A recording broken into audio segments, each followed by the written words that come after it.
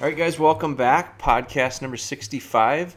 Ben and I talked about, I think we just put 64 out, so we are definitely caught up with them, and we're trying to do more of these more regularly.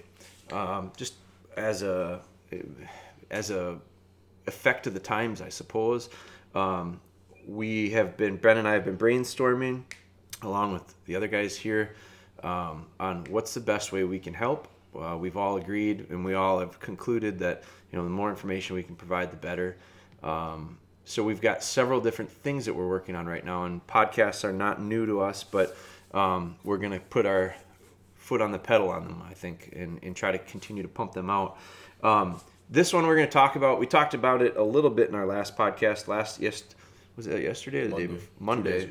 So today's Wednesday. So Monday we filmed one and recorded it outside, and we were actually making maple syrup at the time. I had brought home like 15 gallons of sap from the weekend. Up north, we had a nice run. We had cold temperatures. We had 20s at night and 40s in the afternoon. And in a real short period of time there, I ended up with an extra 15 gallons of sap, and I didn't want to waste it. And so we brought it home, and Ben and I boiled it down on Monday and made syrup out of it. And so we talked a little bit about that, and we recorded a podcast while we were doing it. We were thinking about doing a syrup podcast at that point, but we ran out of time, and I jumped on a conference call, and we weren't able to get it done. Now we're going to talk about syrup today, and so get yourself something, a warm cup of coffee or a glass of water, because this one might last a little while. This is like story time with Uncle Jer.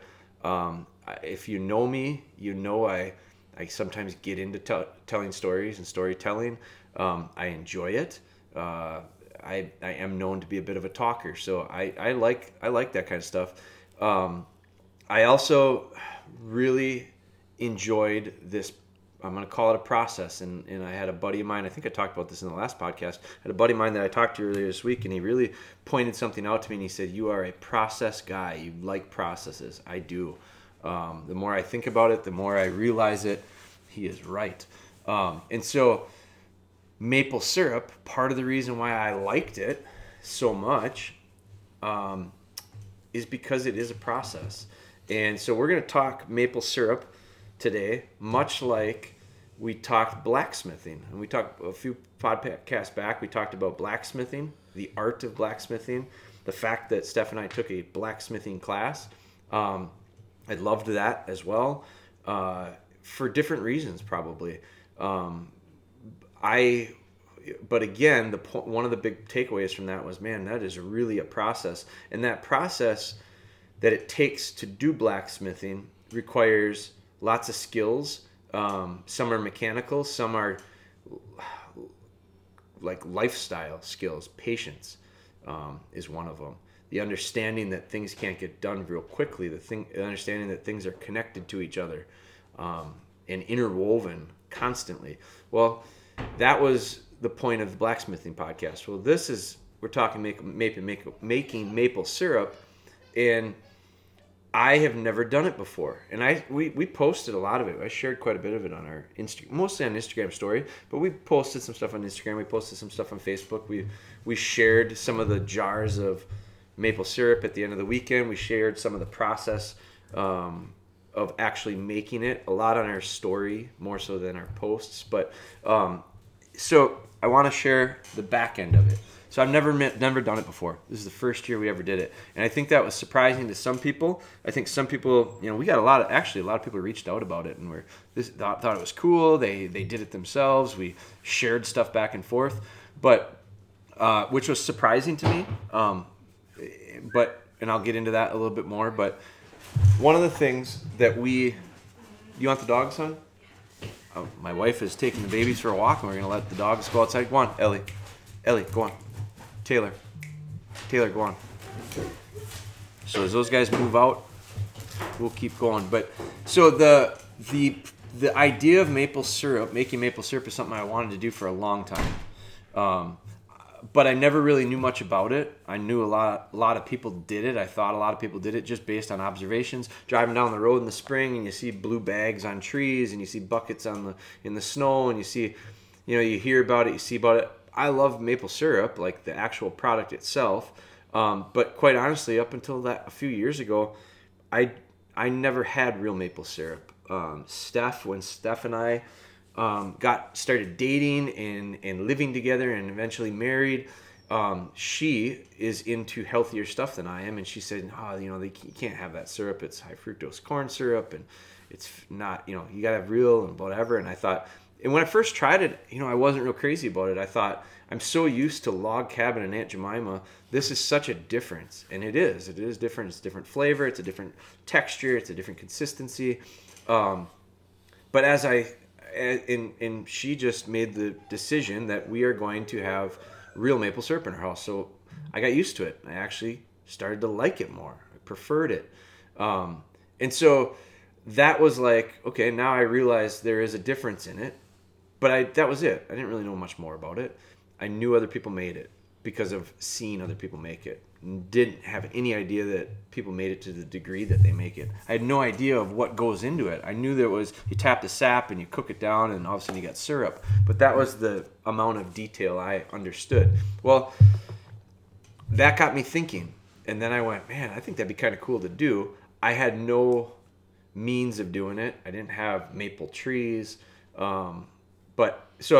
The steps that it would have taken me to do it myself were greater than what I wanted to overcome. So I decided, you know what? We'll buy real maple syrup instead of buying Log Cabin. And that was the extent of it. Well, recently, this last winter, I shouldn't say that. It was late last summer, early fall. My parents purchased a cabin on some land on a lake up near their house. And we went up there and we grouse hunted there quite a bit this last fall. If you follow along with us, you'll know that we did quite a bit of grouse hunting this last fall. We kind of used that as our base camp, and there's acreage that goes with it. And I noticed in the fall, man, really pretty colors. Everyone knows that the colors come from maples. So sugar maples especially, right? So I saw the colors and I went, man, there's a different dynamic of trees on this property than what I'm used to. Not used to having maples that close, and I see them when I'm driving around, but I don't really look at them that much other than the color. I didn't really notice them except for in the fall when there was color. Well, so I had that in the back of my head, and I said, well, now there's a property here that has maples on it. Maple syrup. Back of my mind. Well, this winter I listened to a book on Daniel Boone, a biography on Daniel Boone. It was great. And I found in that biography, one of the things that Daniel Boone and his family did was they made maple syrup and they made maple sugar. So they were in Kentucky, they were settling this, all kinds of great stories about him. But one of their main means of income at certain points in their lives was making sugar. And they did it by tapping maple trees. And they made maple syrup. And so that was like the point that I said, I'm going to do it. I just want to do it. I like Daniel Boone. I think Daniel Boone's really cool. I like the stories. He was fascinating to me. And I said, you know what? I'm doing it. We've got trees now. Let's do it. So I talked to Steph about it, and I mentioned it to her. I said, I'm thinking about doing it this spring. And she kind of laughed and said, okay. And by God, that was in December I told her that. Well, Christmas came, and I got a maple syrup starter kit from my wife and family. 10 taps, 10 little hoses, a little booklet, and a filter. And so I said, well, there we go. We're in business. Now I started studying it. I went on YouTube, and I started out watching short little segments about making maple syrup. And then I got into more of them, deeper ones, longer ones, documentary type stuff where these guys were talking about making maple syrup. And they were all pretty similar, but they were in more depth than what I knew based on driving down the road and seeing the stuff. I was getting a better inside look of it. So then I was getting jacked up, and yes, I'm definitely going to do it. Well, 10 taps wasn't going to be enough for me. I had to go to the store. I bought 24 more. So I ended up with 34 taps this year, which was plenty, which was enough. Bought some hose, bought some tools. All the tools and information that I got was from these YouTube videos that I watched. So I did that. I talked with some people that I knew made maple syrup. I went to the high school who we work with, because the high school, I figured I got to have a way to cook this stuff down. I knew how I was going to get the syrup or get the sap. Now I got to figure out how to cook it down. I went to the high school. We work with the local high school for Licking Stick. Hodag Licking Stick is another brand of ours. They weld all of our steaks. We make welded rebar steaks for anchoring it down. So we work with the local high school, their shop class, and we pay them, and they earn tuition money by helping us fabricate stuff. So we feel good about it. They feel good about it. It's a great relationship. We've built all of our prototypes through the high school. I love working with them. Well, the shop teacher, professor, I call him, he makes maple syrup. Well, the automotives professor makes maple syrup. He's also a good friend of mine. So I started talking to those guys about it. And I said, well, how can I cook this stuff down? Well, Professor Max says, well, we build these. We build some cookers. We've built sap cookers. My buddy that's the auto guy, he had a sap cooker built by the high school. So I said, I want one. So we went through it. I sat down with the kids. We designed it. We got the size that we wanted. They built me this cooker. Now I'm serious into this. I got a wood stove. I got a stainless steel pan. I got all this stuff. I'm looking pretty serious at this point. And I am getting real jacked up about it. So weather starts to change for us. It's starting to warm up. We know that this is going to happen. So I went up north and I tapped the trees for the first time. And I had never done it before, but I had watched all these people do it on YouTube, and I went, well, that's easy. I can see how this thing is easy. So I went up north and I started tapping trees. And some of them had a little bit of sap. Some of them didn't have much sap. I wasn't sure if I was doing it right. All of a sudden I'm put in the position of, now here's the drill and the tools, and here's the trees, go to work. And I'm going, Jesus, man, I better study this a little bit more. I did my best. I tapped the trees while I was there. I pounded them in. I wasn't sure if I was tapping them deep enough, driving the taps in long enough. My taps are different than everybody's on TV. I had plastic ones. They were metal, all this stuff. And I'm going, all these little questions are coming up. So I'm reaching out to my buddy and texting him and trying to get best information I can. Well, the sap is not running at that point. It's still too cold, and I'm going, I don't know if I got it right. But you got to at some point, you got to just do it. So week 1, I tapped it. My dad, I don't know, I'm hearing stories. These guys are getting 5 gallons a day out of these trees, and I'm going, oh my God. I live 2.5 hours away. I got 5-gallon bucket setups. I'm going to need someone to check them. So my dad, who lives there, he's willing to help me out. So, and I'm kind of excited because now we're going to have our family involved with it. So he goes and checks them for me. 2 days later, there's a few gallons, but not much. 30-some buckets and a few gallons. So I said, well, it's cold. The guys down here by my house here, 2.5 hours south, are getting all kinds of sap. And I'm going, I either did it wrong or it's too early. And I talked to him and I said, well, it should be running probably better than that. And so go back up the next weekend. And some of them had sap and some of them didn't. And so I said, well, I'm going to try a couple other trees. Well, I found a couple other trees, and by God, I figure out if I tap a different side of the tree, it warms up a little earlier, and all of a sudden it comes out better. Oh, okay. So I pulled some out that were dry and not running, and I moved them. I said, well, I'm gonna find sap on every tree before I'm not putting a tap in it, because it was warmer that weekend. So it was running a little bit. So I decided that's what I'm going to do. So I found trees and I moved, and I put them on different trees, and every one that I left that weekend was running. I was getting sap out of them. Not a lot, but I was getting some. Now you got to keep in mind, this whole thing about making maple syrup is it's a short window of time. You might have a week or two, depending on the season. It's all driven by weather. And so I'm learning all this stuff about barometric pressure and how this impacts the cold and warm, impacts the tree's desire to push the sap from the base or the roots out to the branches to help energize this tree and bring it back to life. It's the blood of the tree.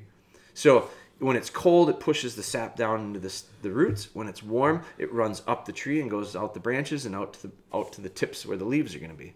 And so in the spring, after this winter, all the sap's been driven down into the base. Well, there's sugar content there. The highest sugar content is driven down. It's the first sap that comes out because it's so concentrated, and it's at the base. So you want the first sap.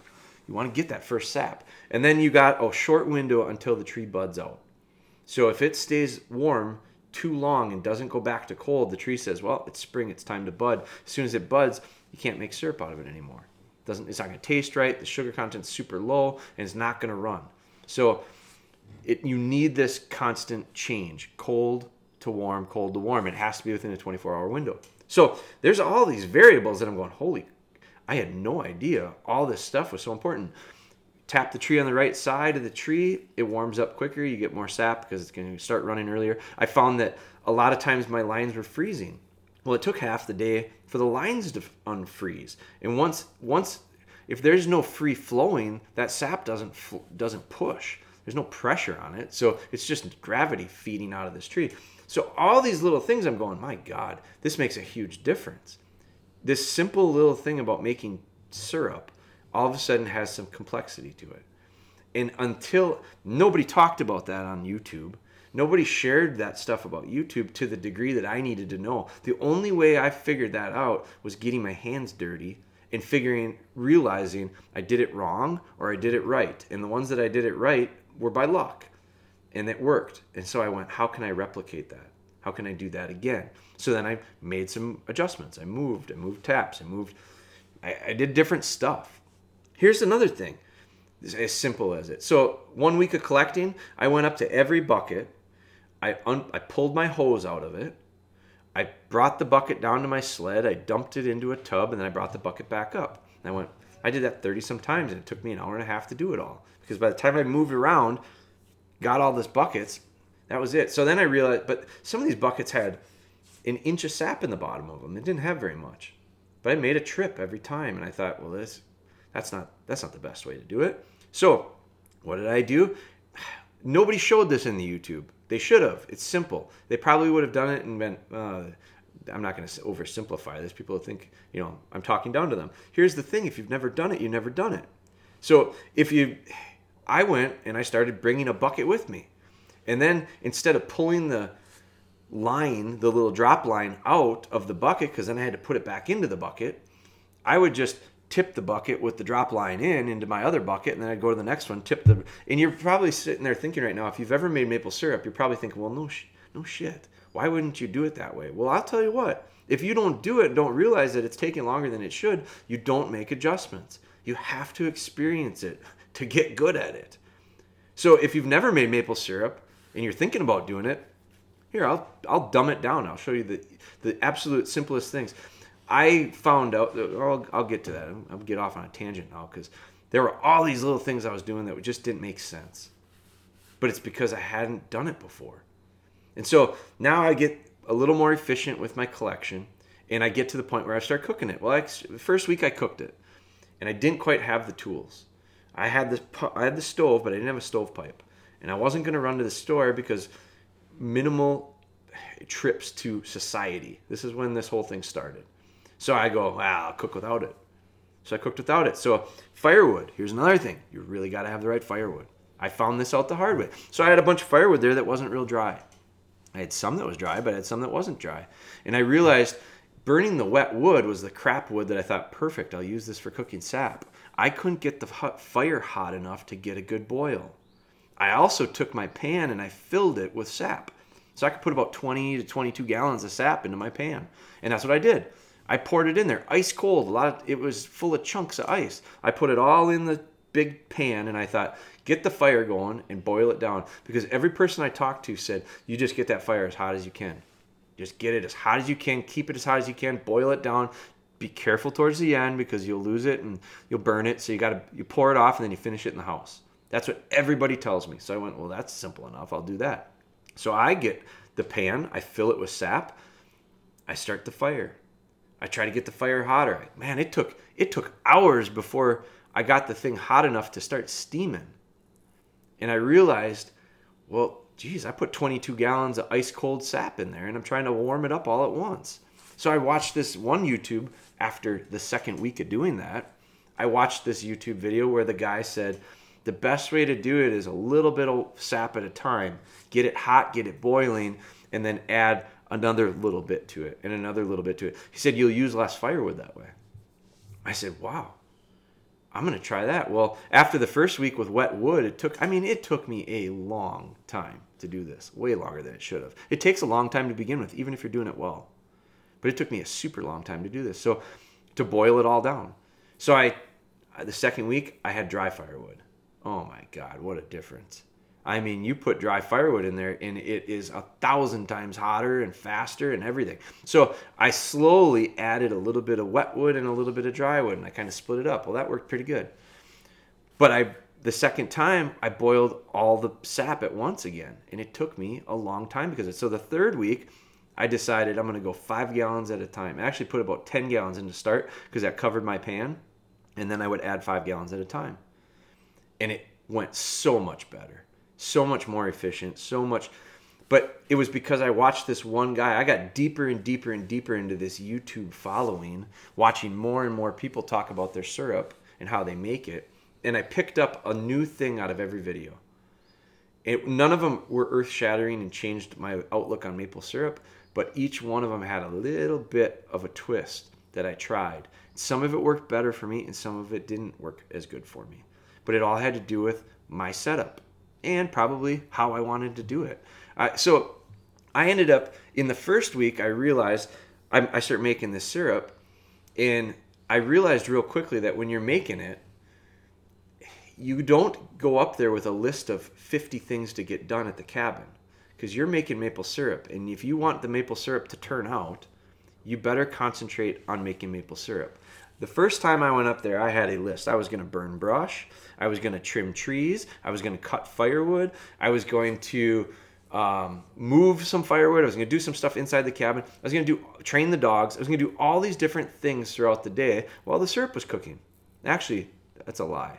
The second week I was going to do that. The first week I went up there, I sat and drank beer. I drank quite a few beers. I smoked some cigars. I really had, because my buddy told me, he said, it's just the best.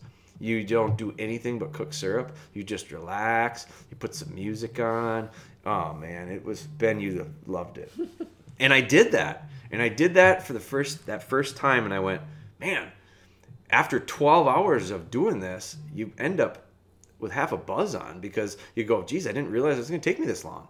So that was what I did the first week. Well, the second week, I woke up with a little bit of a headache, and I went, I don't want to do that again, So the second week, I said, I'm going to get a bunch of stuff done. So I decided I'm going to work on stuff. Well, the second week, I had hotter wood. I had better wood. The first week, I was able to get, I just stood there around and watched. The second week, I said I'm going to be efficient and get a bunch of other stuff done. And so my wood was burning hotter. I had to keep an eye on it a little bit more. I had to keep loading the wood in the fire. I had to do all these different things connected to work maple syrup, and I got frustrated because I'd get into going and trimming a tree, I'd get into going to work the dogs, I'd get into trying to get this brush pile burning. I had a wet brush pile I'm trying to burn, so what am I trying to do? I'm trying to build a little fire underneath it. And I'm trying to do 7 things at once, and none of them are turning out. And I'm just getting pissed, and I'm getting frustrated, and the weather's not the best. And so finally, I realized I better give up on trying to get 7 things done and focus on getting 1 done right. And so that was, after 8 hours of fighting it, that's how I ended up making the syrup that weekend, and it turned out fine, but it took a long time, and it wasn't nearly as enjoyable because I got frustrated with the inability to get the rest of the stuff done. So the third week I go up there, and I'm getting better at emptying my buckets because I'm figuring out more efficient ways of doing it. But I go up, I'm getting more sap too, and it's starting to warm up a little bit. And the conditions are, I wanted so bad to do a lot of sap the first weekend. And there was only about 20 gallons to do. Thank God, because I didn't know what the hell I was doing. So the 20 gallons made a half gallon of syrup. But that was all I could handle. The second week I had about 30 gallons. And quite honestly, that was about all I could handle because I was so distracted by all the other stuff I was trying to get done. So I pushed my limits there. The third week, I realized I'm not going to try to get a million things done.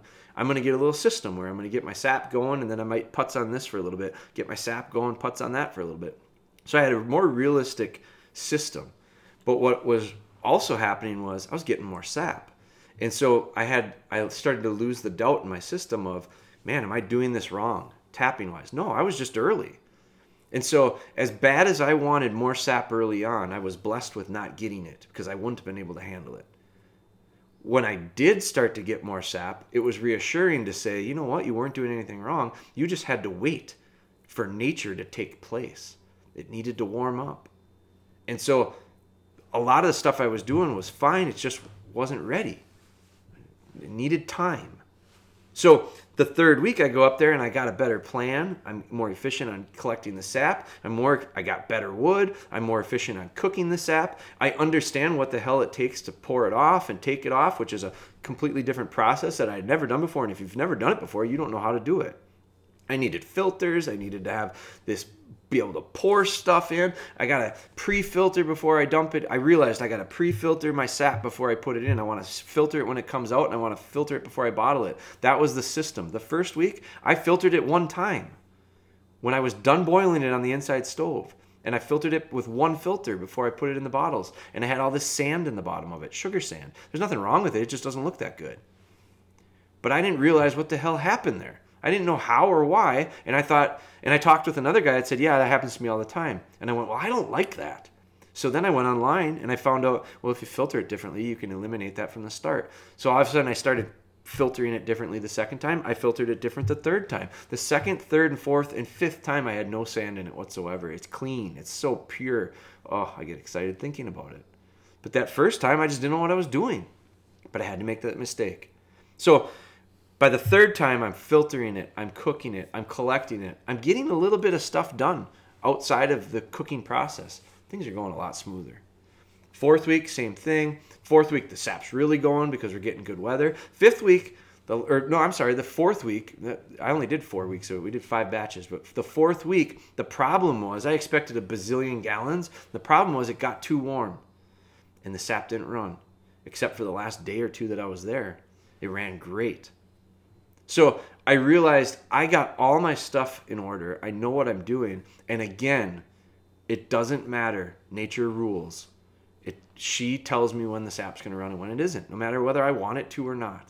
So that I learned a lot through this process of making maple syrup. Now, Ben and I tasted, we cooked 5 batches of it today, or this season. And we tasted all 5 of them. And I realized we all have different preferences. Ben and I both have a different preference on it. But they're all 5 very different. Different in color, different in taste. All 5 are good, I would say, wouldn't you? Yep. I mean, they're good. They're just different. Mm-hmm. When I tasted that first batch, I thought we had made the best maple syrup in the world. Like, it was a cluster to get it. I mean, it was just a real... It was silly to get, when I look back on it, I go, why did I do it that way? Why did I do it that way? I didn't know any better. And it worked. I mean, we got through it. We made syrup at the end. But I had a taste of it, and my family had a taste of it, and Ben had a taste of it right after we made it.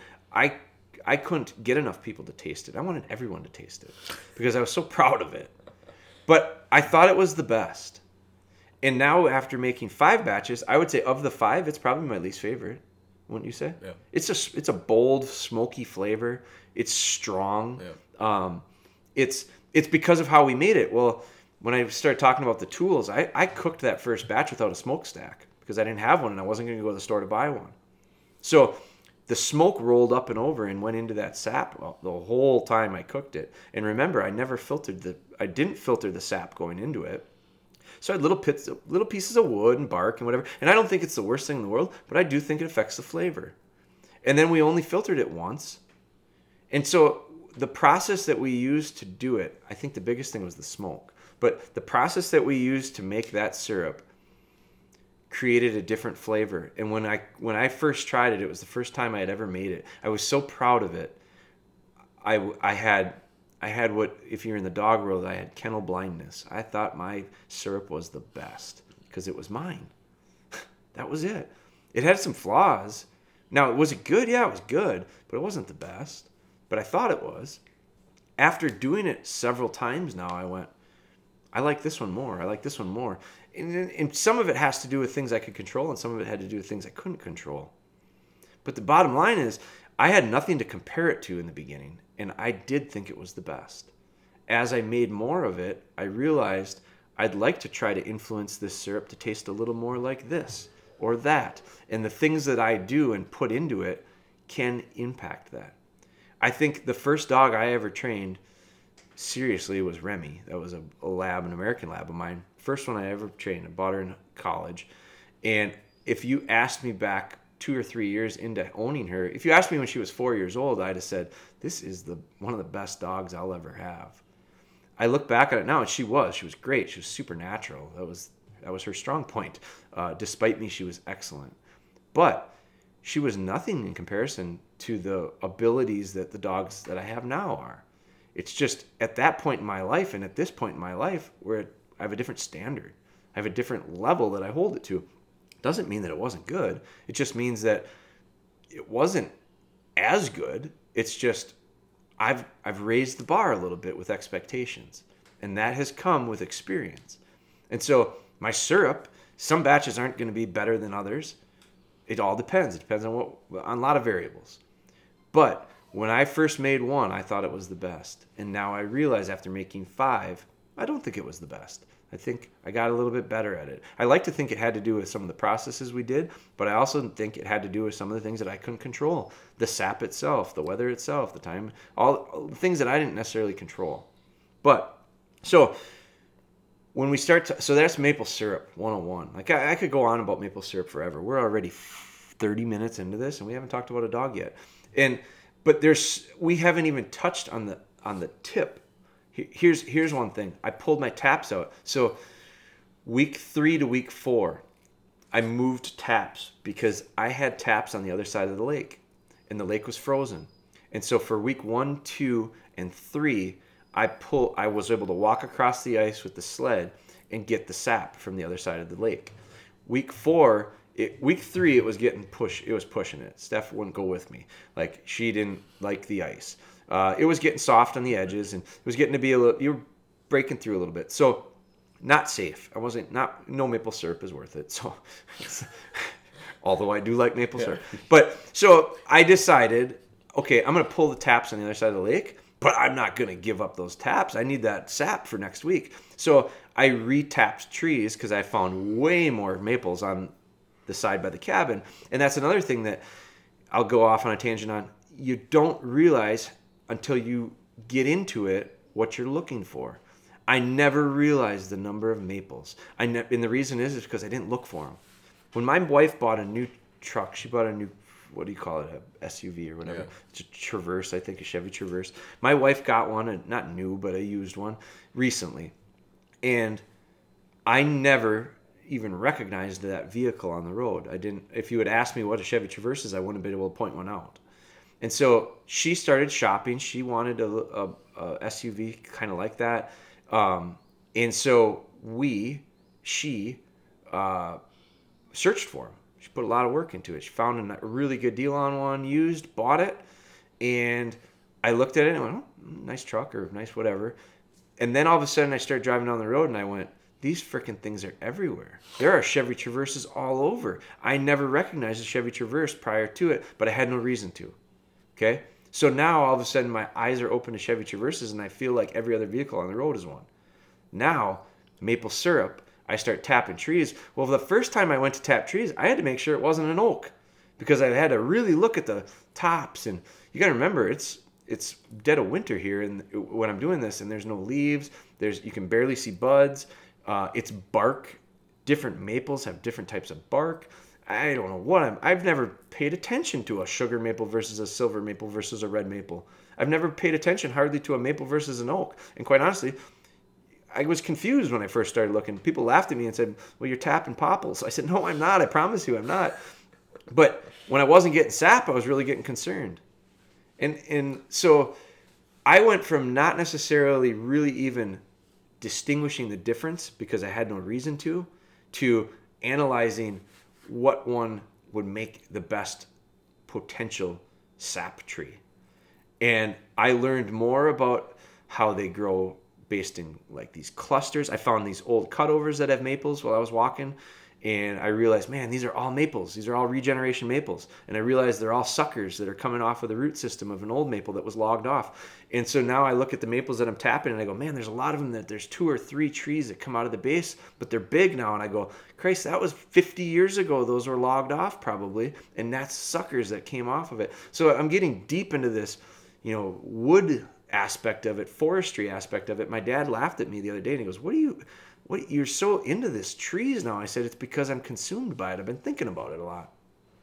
You don't think about stuff until you put yourself in a position to have to. It's hard to really get into it from the surface, is my point. So I switched taps. So I went from one side of the lake to the other side of the lake. And I found all these trees that I'd been walking back and forth going, oh, there's one. So I had all these, well, I'm not going to leave 10 taps untapped for a week. So I realized, my drill bit, I don't have the right drill here and I don't have the right bit. But I had a different drill with a different bit and I needed 5/16. I didn't have a 5/16. I had a quarter. So my little engineering mind goes, well, a quarter's only a 16th less. I'll drill it in and then I'll just kind of wiggle it around a little bit, make it a little bit bigger and pound the tap in. So, but then I start looking at my drill bit and I realize my 5/16, my quarter-inch drill bit is broken. It's still there, but it's only a half a bit. Well, the drilling point, the tip, is broken off. So I said, well, I still got the body of it. So what I'll do is I'll take this other drill bit that I have that is much smaller, and I'll drill in with it. It's like an 1/8 inch. So I'll pre-drill a hole with that, try to get it as wide as I can. Then I'll take the 1/4 inch bit and I'll try to put it in and try to get it widened out enough that I can pound the tap in. So I'm not going to the store to buy a 5/16. So I tried doing that and that didn't work worth shit. I mean, it just was awful. I got holes. I pounded them in. I got some sap out of a few. But then when I was pulling these taps, because I pulled the taps last weekend, when I pulled the taps out, some of these buckets I wasn't getting sap out of. Some of the other buckets that had been tapped from week 1, I was getting very little sap out of. And I thought, man, I'm surprised that I'm not getting more, but I'm getting some, so I'm going to leave them.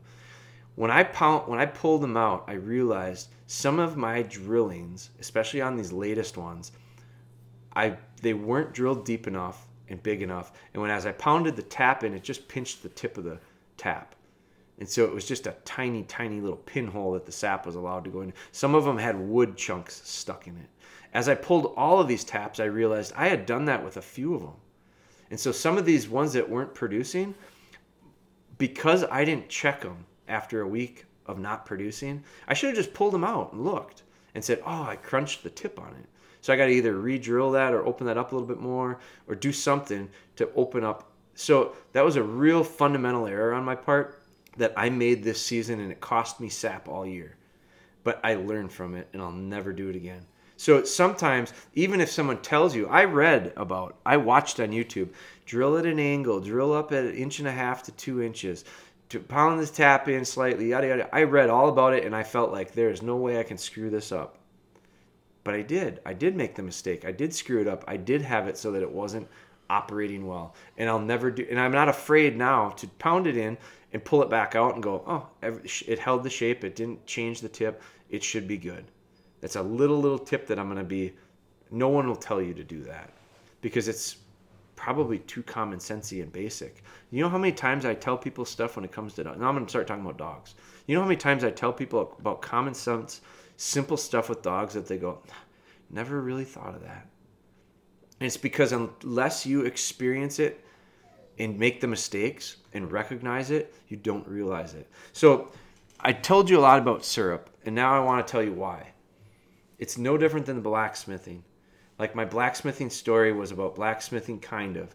But everything I do, because dogs are such an important part of my life and such a key role, and so I'm constantly making analogies with everything I do outside of dogs to dogs, because I do think that there's so much connection and crossover to it. So I would be a person who doesn't have much experience or understanding about dog training, only it's maple syrup. And so what do? We go and we YouTube, we try to learn as much as we can. We dip our toe in the water and we see how it goes. We make a bunch of mistakes. We learn from it. I'm telling you right now, I am not a master maple syrup maker. Not after 5 cookings. But I am way better at it now and way more comfortable with it. I think that's the other thing. I was intimidated by a lot of it. And after doing it a few times, I realized what to be worried about and what not to be worried about. Some of the stuff I was worried about, I never became an issue. Some of the stuff I had no idea was even going to happen are the things I worry about now. And I'm conscious of and making a point of figuring out, thinking about in the off season, how am I going to get better for it next year?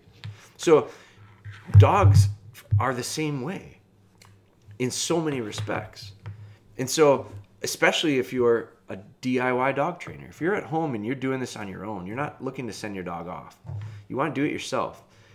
I hope we're becoming a YouTube resource for you. I hope we're like that guy that I watched up in northern Minnesota, northern Michigan, Canada, Vermont, Maine. I watched from these maple syrup makers from all across the country that have these different channels, and they all have a little bit unique aspects to offer. I took a tip or two out of each video that made sense and I applied. Some of it was a lot of repeat stuff.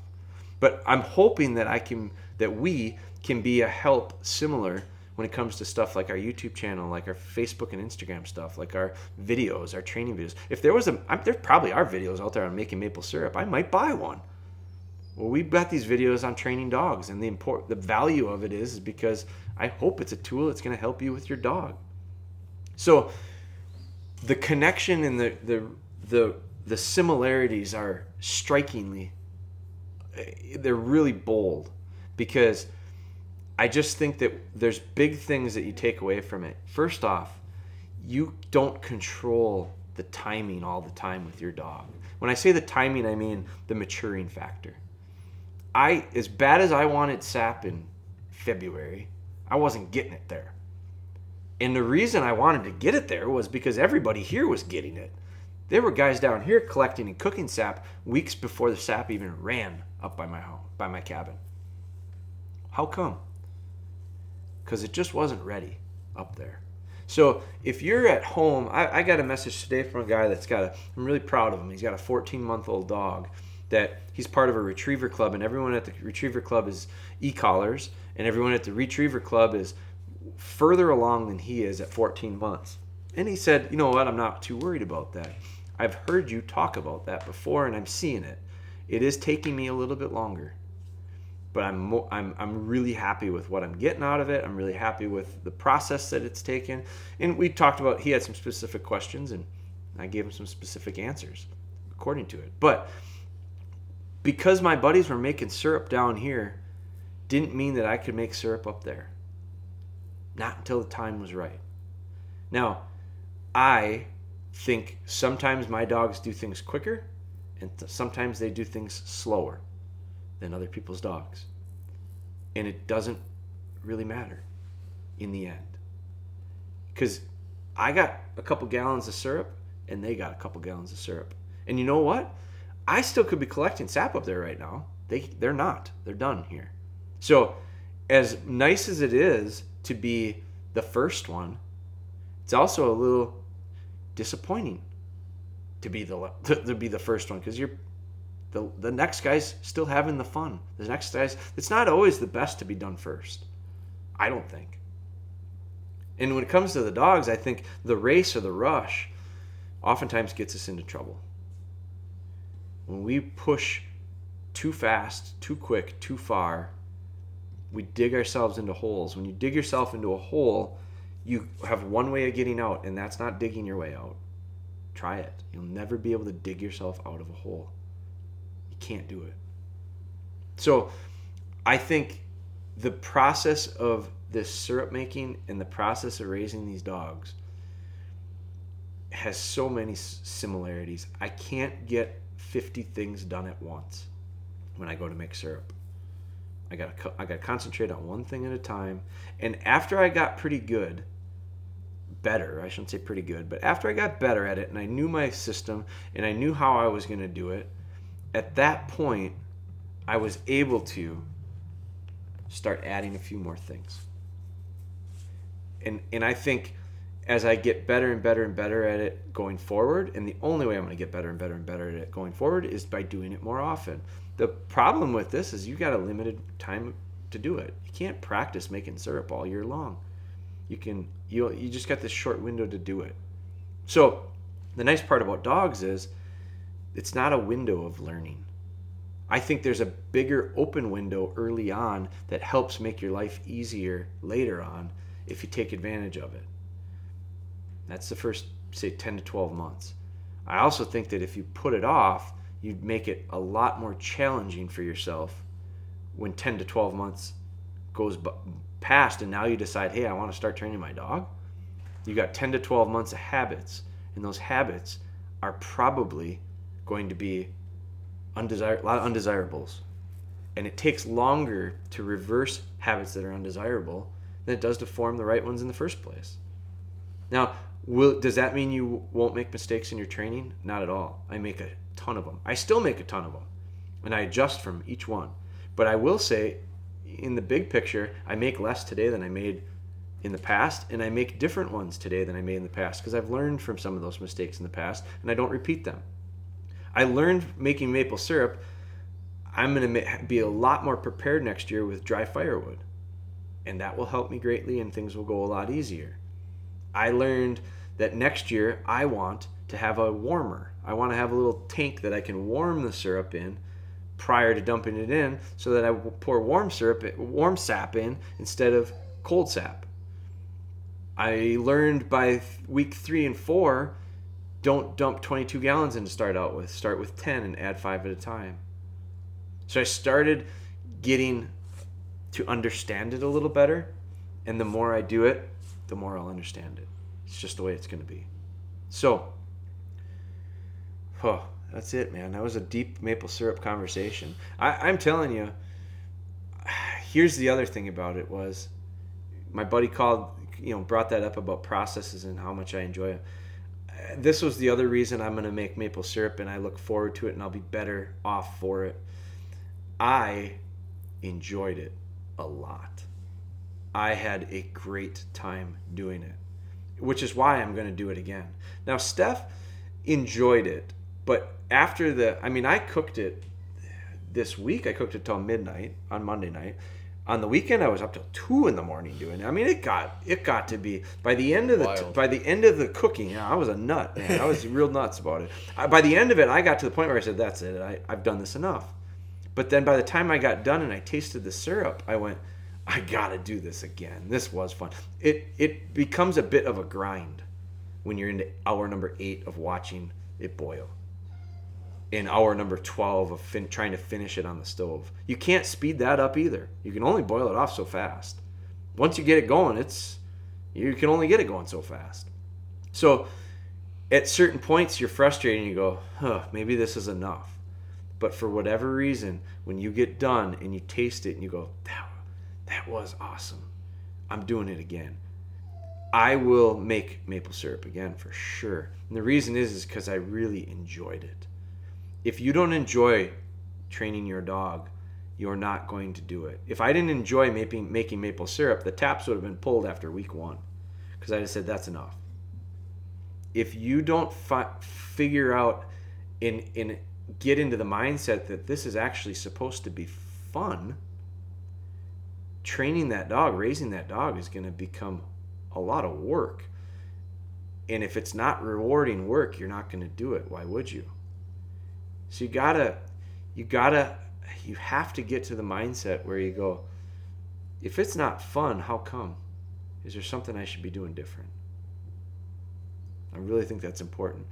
It goes back to a message David Latham sent me when I was talking to him about Bailey, or his dog Bailey, but Bella's dad. And I was telling him how much I was having fun with Bella, and I really am. And I was we were talking back and forth on it, and he said, the reason you're having so much success is because you're really enjoying it. And I thought, that's terribly simple. Why didn't I think of that? I never thought about it that way, but he was absolutely right. A big reason I am having the success I'm having with her is because I look forward to every day of working with her. And I don't work with her every day, but every day I wish I could. Well, That alone makes it a lot easier to get out and do the work. And you won't get the results without the work. So all this stuff is connected. It's a big circle. I hate to get real deep on it, but it shouldn't. I guess it doesn't necessarily need to be real deep. But everything we do is connected. You can impact stuff, outside of dog world. We can impact what's going on right now. Right now, what's going on right now is a mess. And I could tell you all sorts of things that are just terrible about what's going on right now. But I also can tell you a lot of things that are going on right now that are really good. And I'll tell you right now, where my focus is not on the stuff that's really bad. I don't think you can bury your head in the sand. I think you have to be realistic and aware. But I think you also have to have good perspective. And the amount of stuff right now that's going on that is good, positive, solid, outweighs the negative. I think that's life again. The good will outweigh the bad. And I do think you have to recognize, understand, and acknowledge that just as much. It's your choice. If you want it to be half full or half empty, it's your choice. So we don't need to go any more into that, but I think that the connection between your outlook on things is really, really important. And now is there's never been a better time for it to be an example and be realistic in every one of our lives right now. You have that choice. And I challenge you to make it positive. I challenge you to make it contagious. Contagious right now is a really big buzzword. How quickly can things spread? How contagious are things? I challenge you to be extremely contagious right now. Spread things that are positive. It's our hope with doing these. It's our hope with the content stuff that we're putting out on YouTube right now. There's a couple different partners. Michigan Buckpole has reached out to us. We're going to team up with them on Thursday. That's tomorrow. When's this podcast going to go? Tomorrow. Okay, so it's going to go live tomorrow? Tomorrow morning. So we're going to get this thing live tomorrow morning. When you listen to this, if you're listening to it the day we launched it, Thursday the 9th, I think it is, we're going live on Michigan Buckpole, and that is going to be on their Facebook and Instagram pages, and we're going to be on ours as well, live, and Ben's going to stay late with me and help me, and we're just going to do question and answer. Well, you can talk about anything you want. Shed training is going to be the focus, but we can talk about anything else you want. I'm talking with another great company that has reached out to us, and we're looking at doing some things together. We're looking at working together with them to bring more content, easier ways to share stuff. Ben and I have a conference call with another guy later this afternoon. We've got an idea where we said, what if we did this? We're going to line some of that stuff up. So I don't want to get into a lot of detail on any of it yet, because none of it is for sure, but we are working on, it's literally our mission right now is, what's the best way for us to help the current situation? And the answer always comes back to, let's help people. I can't help you with math. I can't help you with homeschooling. I can't help you with your job. I can't help you with, what I can help you with is hopefully develop a better relationship with your dog. That's what we do, and that's what we're trying to do. So that's what we're focusing on, and controlling what we can control, and the stuff we can't control, having faith that it's going to work out. That's another thing. This is a really good opportunity these times for us to really lean on our faith. And I don't care what your faith is. I hope you have something. I've got a lot of faith I have a lot of faith in we're gonna get through this. We're gonna get through this, and I don't think it's I'm a follower of Jesus Christ. I'm not afraid to say it, and I have it's Easter. I don't think it's a coincidence that Easter's coming up this weekend. I don't think it's a coincidence that things are looking better. We had some pretty grim weeks here. Things are better. Things are going to get better. So I think you got to lean on that right now.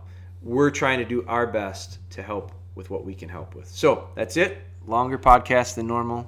Didn't quite get to an hour, so I did well there. I hope you guys, if nothing else from this podcast, take away an interest in real maple syrup versus high fructose corn syrup. That stuff is terrible for you. You got to get out of it. You got to get away from it. I'm a label reader. Don't be drinking the high fructose corn syrup. Get some real stuff. All right, we'll talk with you guys later.